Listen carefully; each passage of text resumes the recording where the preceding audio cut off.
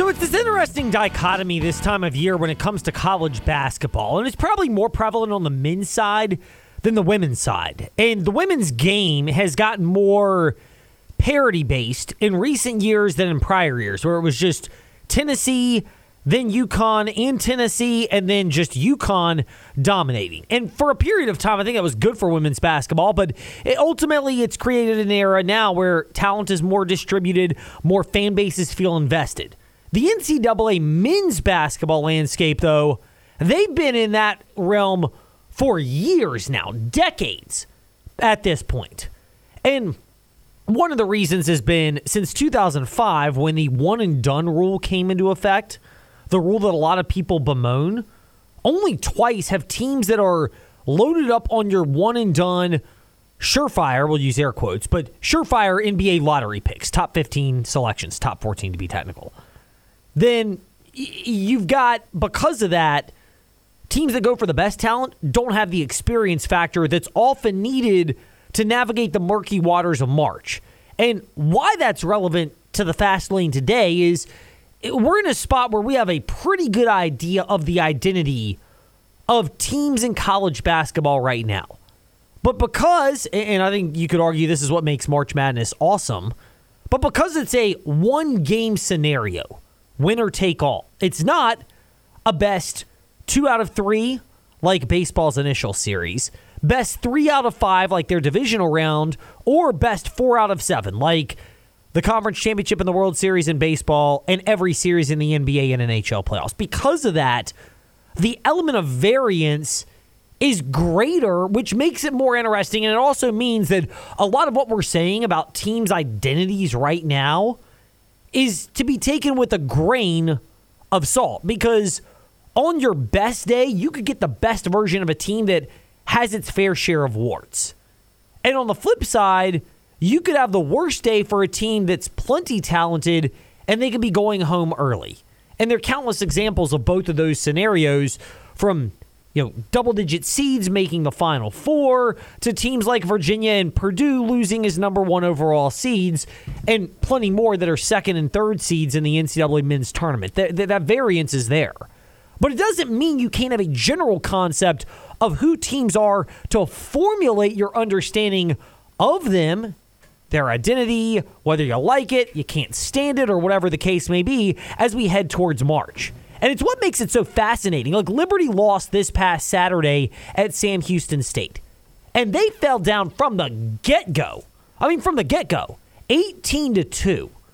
And Richie McKay, to his ever-loving credit, was willing to come out right out of the chute and speaking with the media afterwards and taking ownership of that loss. It takes a lot to come back when you dig such a big hole, and credit to Sam Houston. They did a terrific job.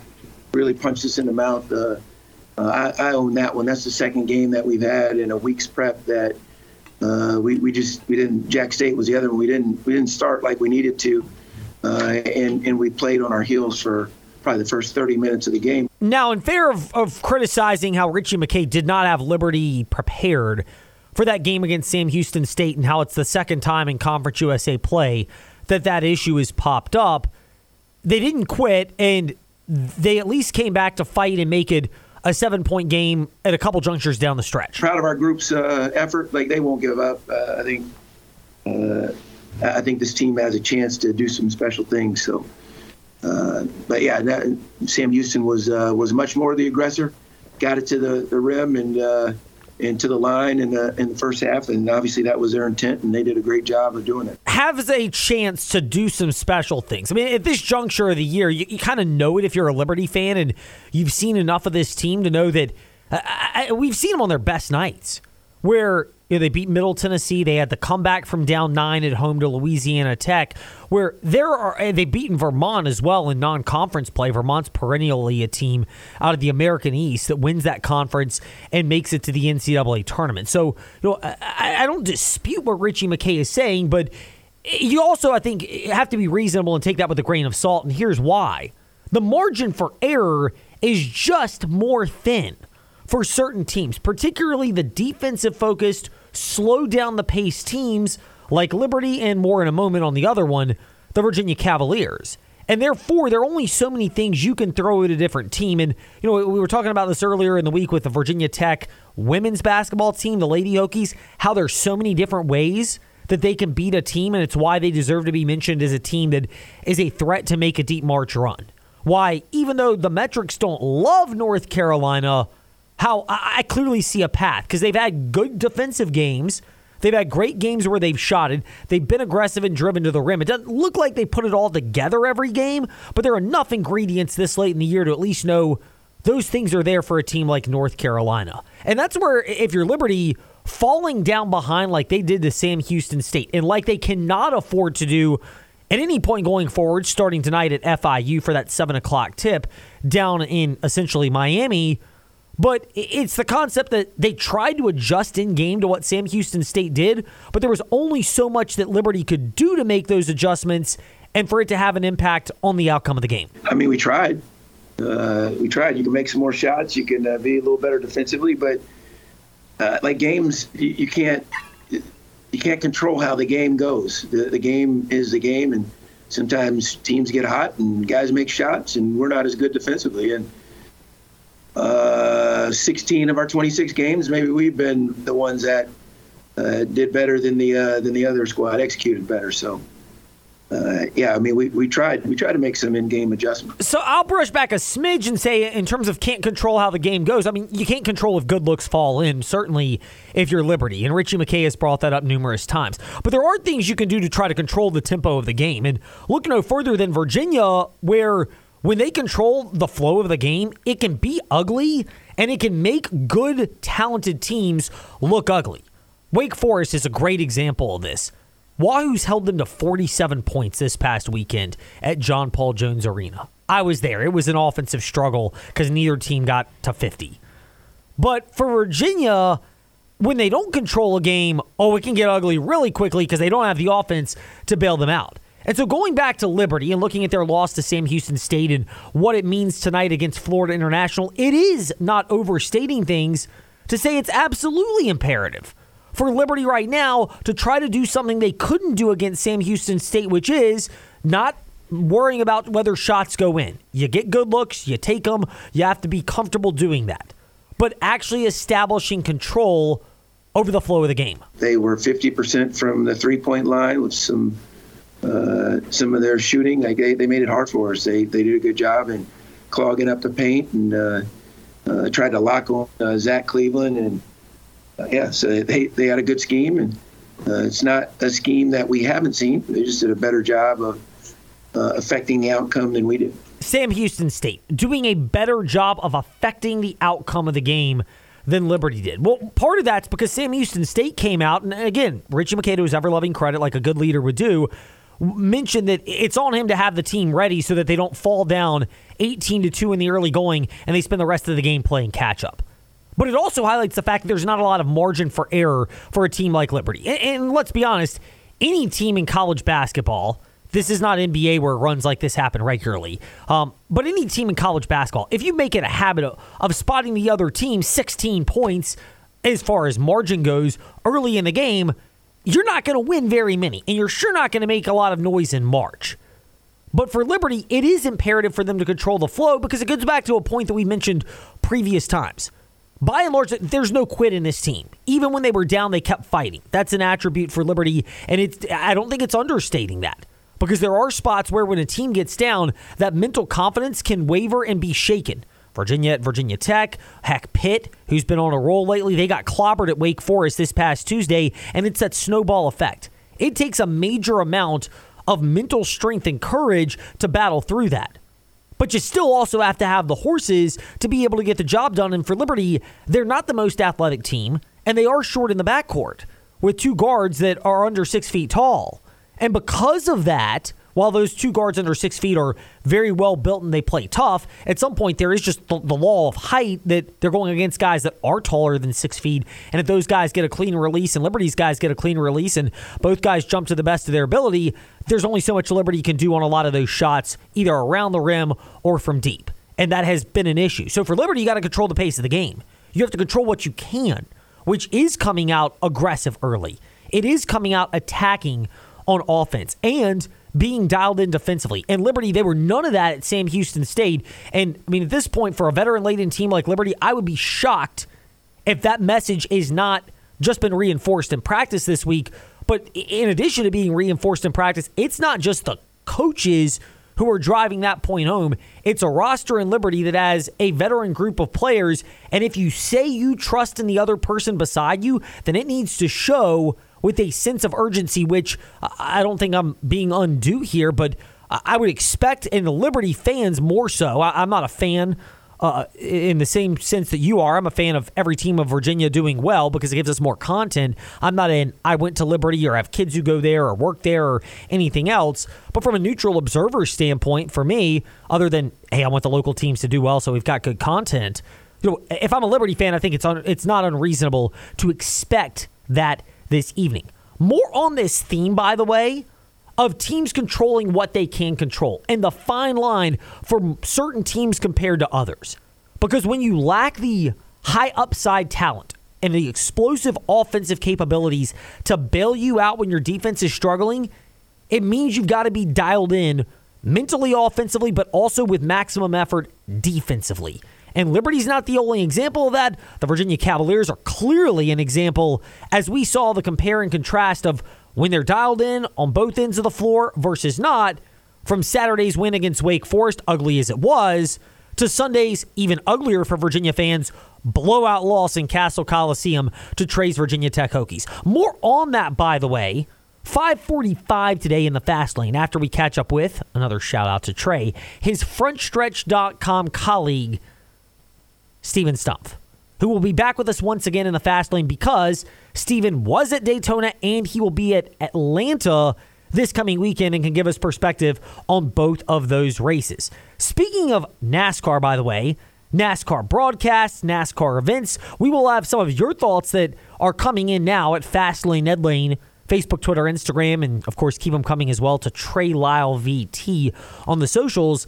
But speaking of NASCAR broadcasts, a former NASCAR broadcaster is also a former broadcaster in another gig. And we'll get to that momentarily in the Fast Five at 5-ish. But if you want to make sure those calories are former calories, not calories that are still sticking to you. You need calories, of course, to keep yourself going. But all that unwanted load from calories, that's why you need those Crosswhite Athletic Club 3-month memberships that are at InsaneRadioDeals.com. Plus, food specials, you got to treat yourself sometimes too. Sequest of Lynchburg Experiences, Lynchburg Hillcats, general admission, or reserve seats with those $10 food vouchers. They are already back at InsaneRadioDeals.com, so go ahead and start thinking about which game you would like to attend. Now, to pay off that tease we had about former NASCAR broadcasters being former broadcasters in other capacities, it's what we begin right now discussing in the Fast Five at 5-ish.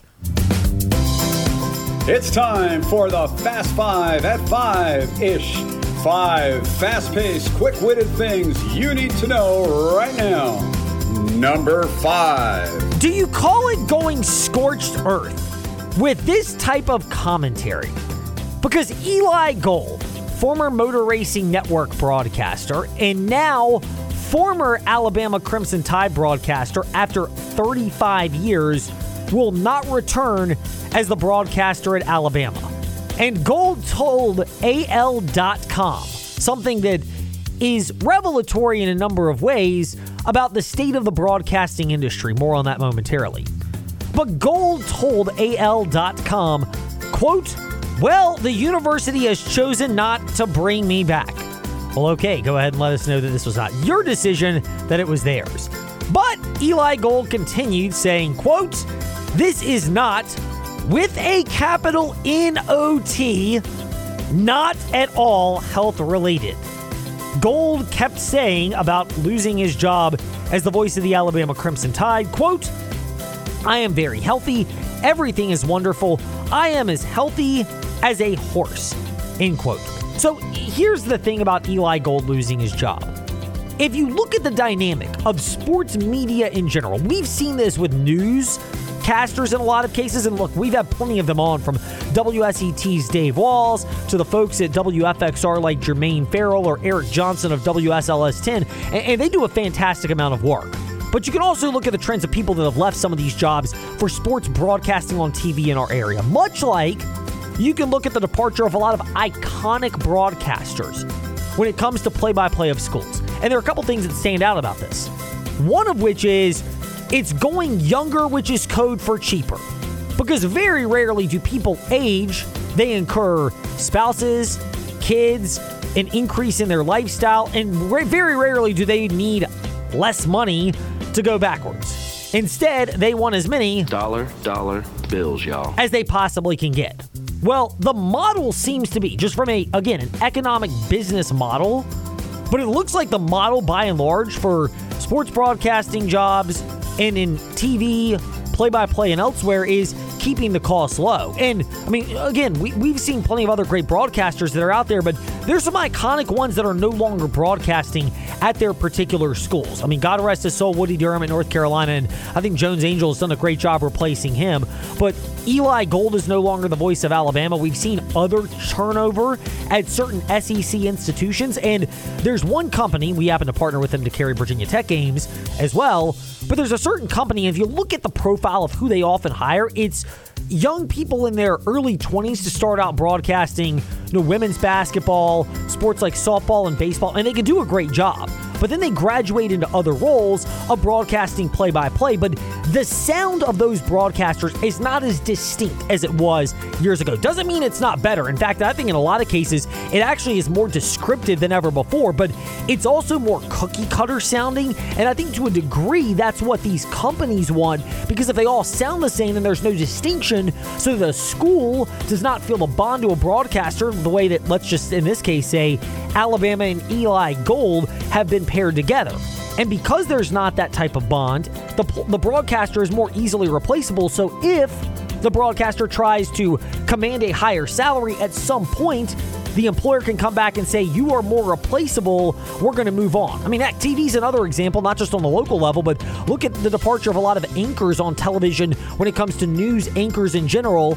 Again, you could argue that the quality is eroded, sports or otherwise, but the departure of guys like a Kenny Mayne or a Trey Wingo or others, as professional and skilled as they were, there's the idea that they need to move on to other things. Heck, Rich Eisen, who does the NFL Network gig, he also has a sports radio show. He's got a podcast. He does plenty of other things. You need to be more multifaceted than ever to take on that role. Speaking of broadcasters, but much less expanding upon. Number 4. In what may be a shocking move to some, MASN, the Mid-Atlantic Sports Network, they are bringing back Baltimore Orioles TV broadcast crew members, including Kevin Brown, the lead play-by-play announcer for the Orioles, who will return this season and is under contract with MASN through the end of the year. Of course, this may be a topic coming up soon in another Foul Ball Area podcast with Trey Lyle and company, but I am a bit surprised by this, if only because not just the fact that plenty of networks are looking for, where's the cheapest option in terms of an announcer, but first of all, the Baltimore Orioles have always kind of gone that route. But second of all, remember, this is an organization that got in trouble or that got upset with the announcer for merely stating that they had previously struggled at Tampa Bay. Never mind, he spun it in a very positive direction.